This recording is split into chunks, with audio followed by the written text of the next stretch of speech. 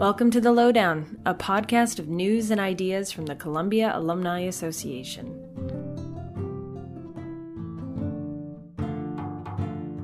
For today's episode, we'll be playing an excerpt from a talk about Shakespeare.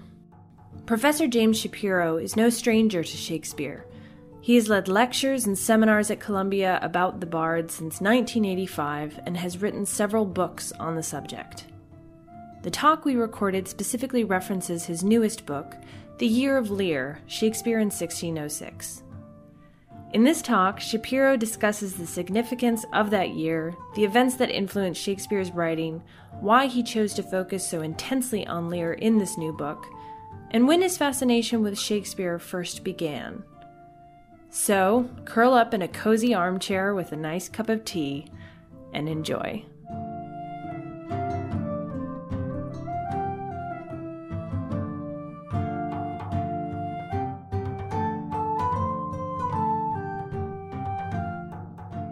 (1606) was a very, very bad year for England and a very, very good one for Shakespeare. And the reason that it was a good year for Shakespeare was that it was a bad year for England. In November 1605, a terrorist plot, the Gunpowder Plot, was narrowly averted. An attempt by 20 or so unhappy Catholic gentry who banded together, planted 36 barrels of gunpowder under the House of Lords, and hoped to blow up King James, the royal family, and the political and religious leadership of England. They failed. We still have Guy Fawkes masks to this day at protests internationally. But what people don't really remember, and those of us who lived through 9/11 do remember, is it's not just that day. It is the ensuing months. In much the same way as we're watching in sadness what's going on in Paris and Brussels today, much the same thing was going on in England in late 1605. No one really knew how wide the conspiracy ran, and in the early months of 1606, the government was still hunting down and torturing, trying, and brutally executing the surviving gunpowder conspirators. So 1606 is profoundly marked by a period of unprecedented anxiety about this near miss that would have rolled back 60, 70 years of a Protestant Reformation in an attempt to restore Catholicism to the English state. What's less well known even by the English is after the gunpowder plotters failed in London, they rode 90 miles north to Shakespeare country, hoping, now that their attempt to blow up Parliament had failed, to foment a Catholic uprising in the Middle East. Shakespeare owned a strip of land, or rented, immediately abutting the house where the gunpowder plot was designed and plotted.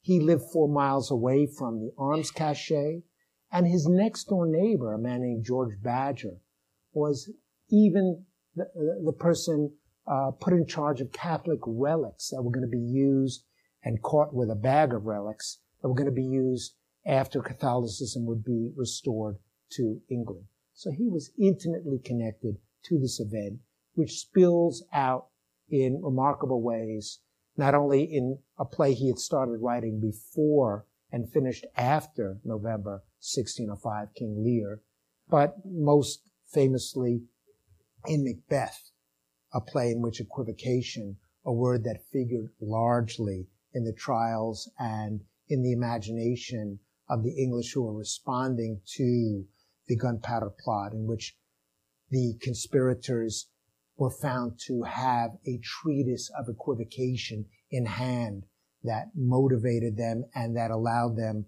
to swear to the authorities under oath and lie. All this is flowing into Shakespeare's work during this year. Shakespeare would finish King Lear, write Macbeth, and then go on to write a third great tragedy this year, Antony and Cleopatra, before the year's end. And that was an enormously successful and creative year for Shakespeare at age 42. I should say that he was coming off a slow period. We would all give our right hand to have written Twelfth Night, I'm sure, or at least a couple of fingers. But after writing Hamlet at the turn of the century, Shakespeare really slowed down. He was used to writing 2, 3, sometimes 4 plays a year. And after Hamlet, he was writing perhaps 1 play a year. Between Hamlet and King Lear, all that we can say with confidence that Shakespeare wrote was Twelfth Night, Troilus and Cressida, Othello, Measure for Measure, and collaborated on Timon. That's a play a year. That's well below his ordinary output. So this year represents another one in which Shakespeare wrote in inspired bunches and wrote 3 extraordinary tragedies. I always thought of it as the Year of Lear, and that was the title that I was glad the American publishers gave it. The reason why it's Lear-focused is one of the very few things we know about this play is that Shakespeare began writing it in the summer or early fall of 1605 after the publication of an anonymous play called King Lear, L-E-I-R, rather than L-E-A-R. I'll get back to that in a moment. And the calendar year of 1606, saw Shakespeare's play at Christmas time, December 26th, as the first play performed at court for the court holiday performances before King James. And in that sense, the play, in a sense, marked both the beginning and the end of this year. And its meaning changed from its composition to its staging at court before King James and Queen Anne at that time. Let me give you a little sense of what was so remarkable about this play. Let's say you and I were regular theater goers in Elizabethan times, and I love this play called King Lear, L-E-I-R, which had been on the boards from the early 1590s. We don't know who wrote it. Shakespeare must have. And it was a play that he could have seen and probably did see sometime during the 1590s. And it's a play about a father and his 3 daughters, and the youngest one is named Cordella rather than Cordelia. And at the end of the play, King Lear is restored to his throne and reconciled with his young daughter, and it ends in a happily ever after way. So imagine you and I as veteran playgoers saying, let's see what Shakespeare can do with King Lear. And we're going there because we need something uplifting. We need a happy ending. And we go to see this play, and it's kind of like everybody's hit by a truck at the end. People must have staggered out of the theater. It's not just Shakespeare wrote the darkest, most apocalyptic play imaginable. It's that he did so in defiance of the expectations that playgoers would have had coming into the Globe Playhouse that day.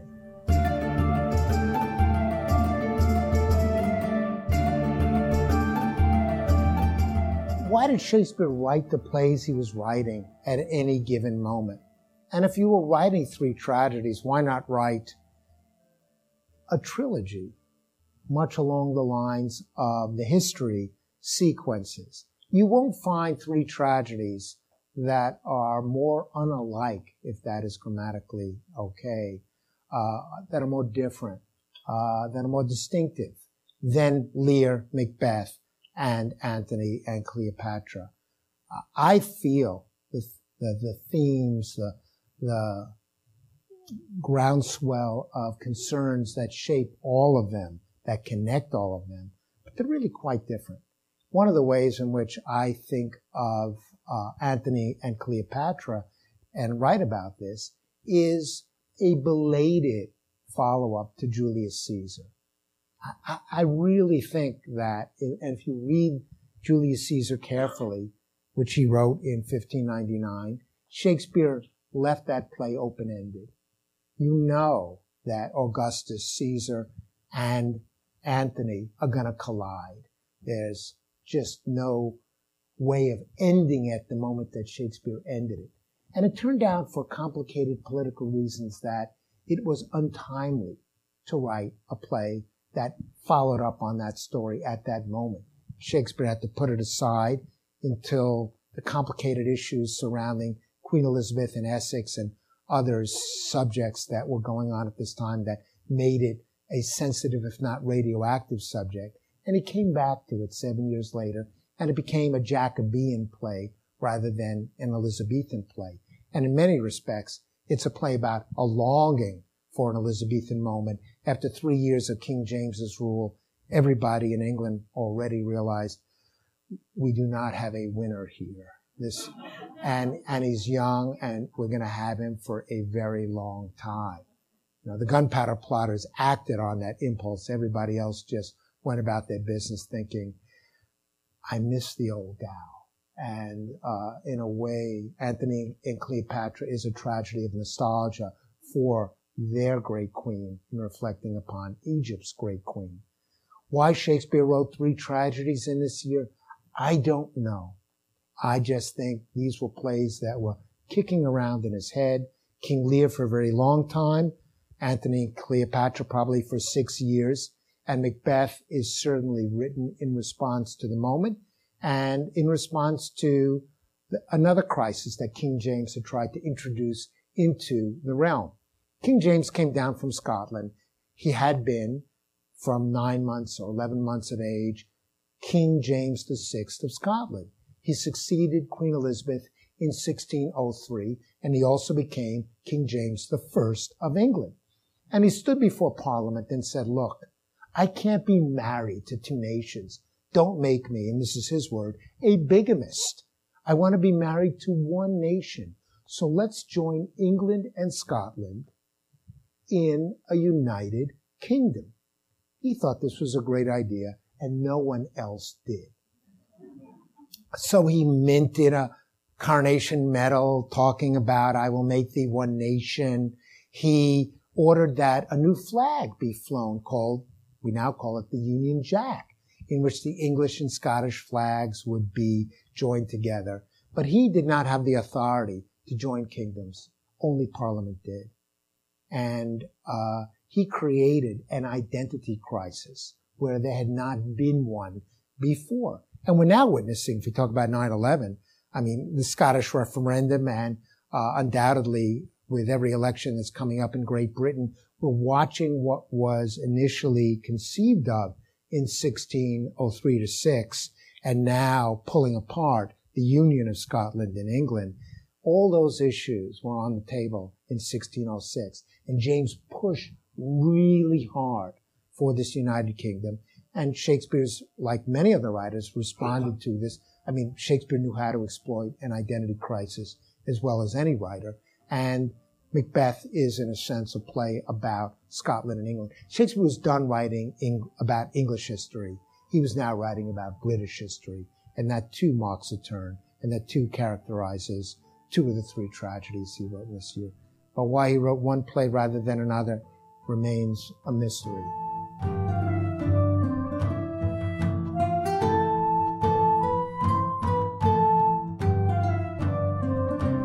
People ask me what's Shakespeare's greatest accomplishment. And I really can't choose between 2.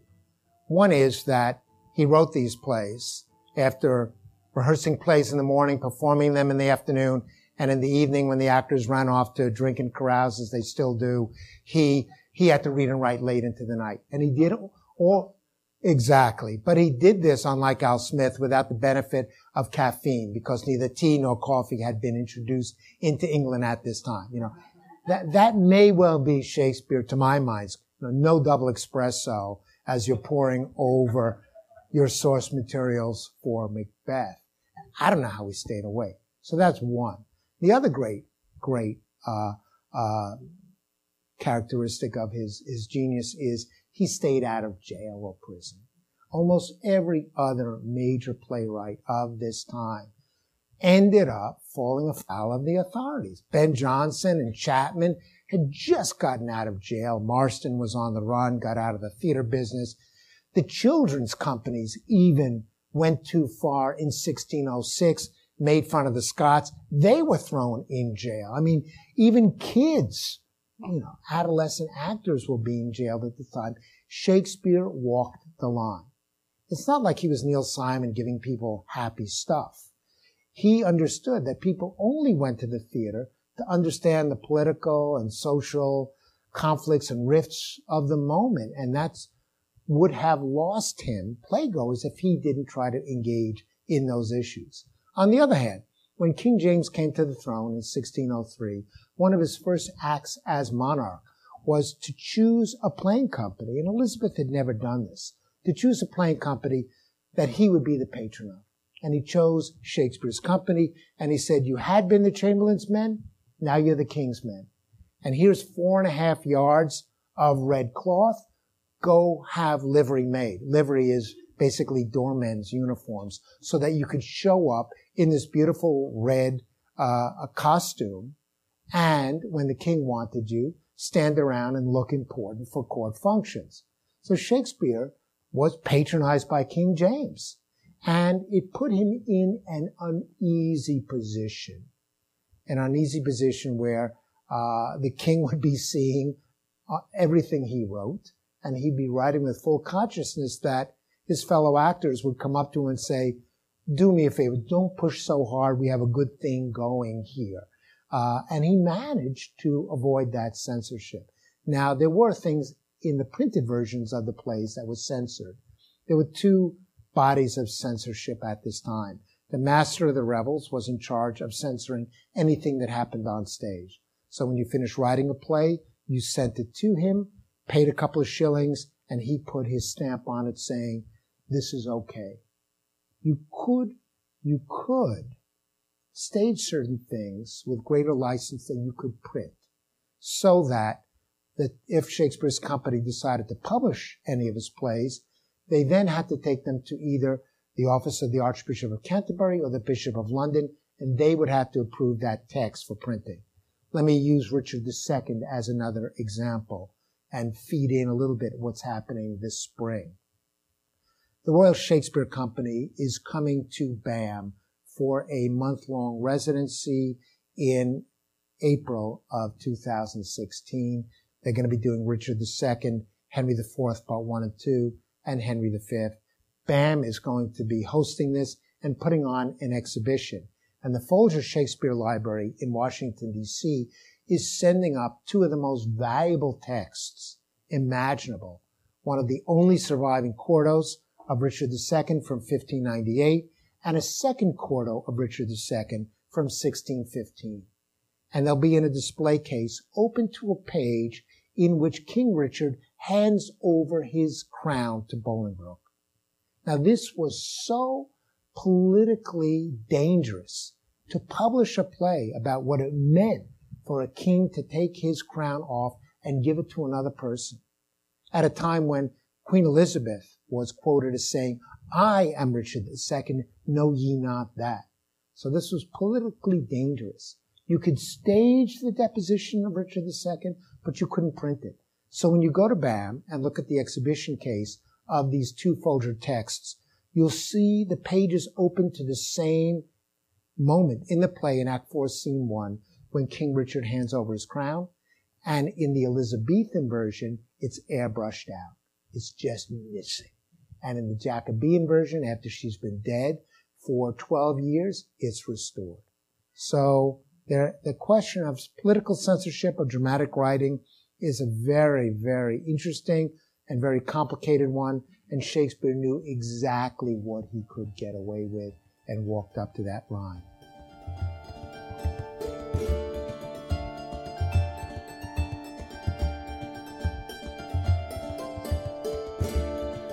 There have only been really a half dozen Shakespeareans at Columbia in the 20th century. And the first professors of Shakespeare in this country don't date back more than 125 years. So I feel part of an extraordinarily gifted tradition of Shakespeareans, and I feel the weight of that every time I walk into a lecture. And in 6 or 7 years, we'll be happy turning it over to another person with, I'm sure, a completely different a relationship to how we teach literature. The honest answer, the biographical question behind that, I'm happy to answer. I was a very good student athlete at Columbia. I was not a very good student at Columbia. I fenced at Columbia and did well on a very good team. Not as well as I'd hoped, but I put most of my commitment, undergraduate commitment, into fencing. I never took a Shakespeare course at Columbia. I never studied with Ted Taylor or anybody else. I heard he gave a lot of D's, and he did. And I already had enough bad grades. I didn't need more.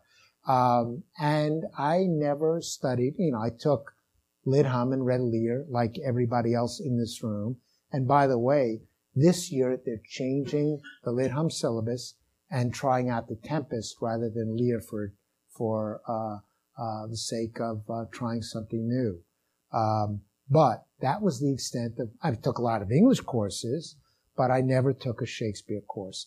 My Shakespeare is born of Freddie Laker. Those of you who remember Freddie Laker and Laker Airlines flying people over from New York to London for $199 round trip back in the 70s. My big brother and I, and he's a professor of journalism now at Columbia, would hold down crummy jobs selling Guatemalan handicrafts at South Street or something, quit August 1st, get on a plane, and fly to Europe and bum around Europe for, 50 or cents a night or $1. You can sleep in a church basement or a youth hostel. And we came to London and we started seeing plays. And it was like a drug for me, seeing some of the great, great actors of the modern British stage performing Shakespeare. And it was a drug that was cheaper than the other drugs we were doing with fewer side effects. And I really got addicted in a way my brother didn't. And I went back year after year, seeing 25 or 30 plays in 25 days, twice on days where you could see matinees. And after 4, 5, 6, 7 years, I had seen hundreds of really extraordinary plays, and I only went to Shakespeare and Stopper. That was it. Somebody offered me tickets to Nicholas Nickleby for like $1. No, thank you. I'm going to see a third-rate comedy of errors tonight. Instead, I was religious in pursuit of these plays. And I've always been primarily not a new historicist, although I love doing research and I'm good at finding stuff. Kind of the pig with truffles school of criticism. But I really bring that theatrical approach to it. And for the last decade or so of my life, I'm spending more and more time in the room with actors and directors. And it took me about 20 years to actually get into the room because they don't want scholars in the room. They need scholars in the room, but they don't want scholars in the room. And I've had to approach this very, very, very slowly and cautiously. And now I get to work with the Royal Shakespeare Company in rehearsal. I advise all productions. If something's bad in the park this summer or last summer, you can blame me because I was instrumental in shaping it in certain ways. So, and I'm most heavily involved right now in the Public Theater's Mobile Shakespeare, which is training a group of actors and a director who then take a play to Rikers and 15 other prisons and places where there are captive audiences who don't have cell phones that ring in the middle of performances. And I get to cut down these texts and I get to shape texts for different kinds of audiences today. So that's really where I'm coming from. As so far as I'm repudiating new criticism, I just feel that I'm a product of a New York Times world, a New York Review of Books world, a world in which we always care about what's going on around us, a world in which we take trains to and from work rather than drive in isolation. And those are the kind of things that shape the kind of books I'm writing and the kind of audiences I'm trying to reach. And also, every one of you or most of you has a strong Columbia connection. I'm shaped by another 50 or 100 brilliant students every year at Columbia who bring their values and challenge me in ways that I'm not used to. I was teaching Richard III earlier this semester and was talking about his deformity, his hunchback, and I brought in pictures of what was dug up under a car park last year in England as they found his bones. And a student came to me the next day during office hours and said, I didn't feel you were sufficiently sensitive in talking about disability. And she was right. You know, you just don't realize the ways you're trained to think and speak, and you need students to call you out. And the wonderful thing about Columbia students is they do not hesitate to call out their professor. They may be more polite than you were, but they are insistent. So the short and long answer to your question is those are the forces that shape how I read, write, and think.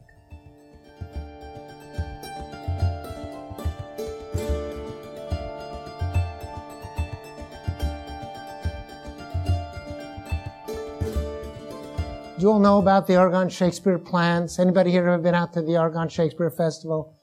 Not enough. It's one of the great American Shakespeare organizations. It's been around since 1935, doing extraordinary work. And this year, they just announced that they would hire 36 young, leading American playwrights, many of them of ethnicities that are ordinarily not given the chances of the dominant culture. And they're going to turn over Shakespeare's 36 plays to them and assign each one a dramaturg. And they would be responsible for taking a Shakespeare play and turning it into modern English.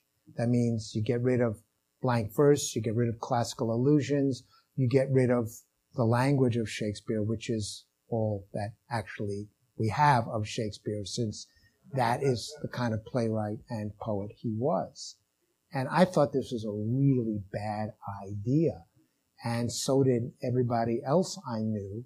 And I work in the theater. I take plays that, like Macbeth last spring or Much Ado the spring before, that go to Rikers. And I could tell you, the guys in Rikers, for the most part, and the women too, I got to see women inmates respond to these plays. They are not Shakespeare fans to begin with. Many have never seen a Shakespeare play. Many have never seen a play. And they got the whole thing. I'm watching, there was one prisoner who I thought was leaving, and they were allowed to walk out. And Rikers, for Much Ado, he was only calling for somebody who knew sign language so that because he wasn't following it, he could get it signed for him. And when Hero collapsed in the middle of that production on stage, 6 guys jumped up and yelled, "She's down, she's down." I mean, they were there. And when Claudio backed away from a fight, 10 guys were shouting, "Pussy!" You know, it was a production you wish you would have seen.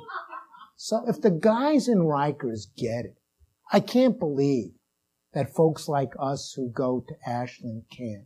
What happened was some gazillionaire Palo Alto internet guy went to see a play and didn't get it. And rather than actually bringing in Stephen Greenblatt from Harvard to tutor him in what the play was about, he just said, "I will give you so much money that you will want to hire 36 young playwrights and dramaturgs to do this. And there's just some money you should not take." And this was money they should not have taken. And they took it. And I got to write an op-ed in my hometown paper. And I was very happy, the most emailed story of that day, because high school teachers everywhere were up in arms about this, because this hit them where they live. And it hit me where I live too. And I got a call from the head of the Oregon Shakespeare Festival about 2 weeks ago. He wanted to have a sit down in New York. I had images, you know, that Godfather scene where they go to that Italian restaurant and Michael gets the gun from behind the toilet, you know. I got there before he did and checked out the space. And he's the nicest guy in the world. And I said, "This is a really bad idea." And he didn't back up. And I said, the next thing that's going to happen is some rich person's going to come along and say, now I'm going to take these 36 translations and publish them and sell them to high school everywhere. And he said, I'd never let that happen. I said, you've already let that happen. I won't let it happen. And I told him, I'm going to continue pounding you, I think was the verb I used because I was being polite. And I will continue pounding. And you know what? It's going to be an utter disaster because it is not possible to rewrite Hamlet into modern English, and because the people there don't know enough. They are not scholarly enough. They don't know the language. They don't know the cultural forces. They don't know enough about Elizabethan marriage customs to understand these plays well enough. And all they'll do is botch them. I begged him, just give these 36 playwrights money. Let them create the next West Side Story or a different riff on Hamlet or another great American history play like Hamilton. If you want to see a great modern play written in blank verse, King Charles III is it. I just saw it this week. It's expensive and it's probably worth it. And you're getting to watch a modern play in blank verse that shows you what blank verse can do as a vehicle for actors.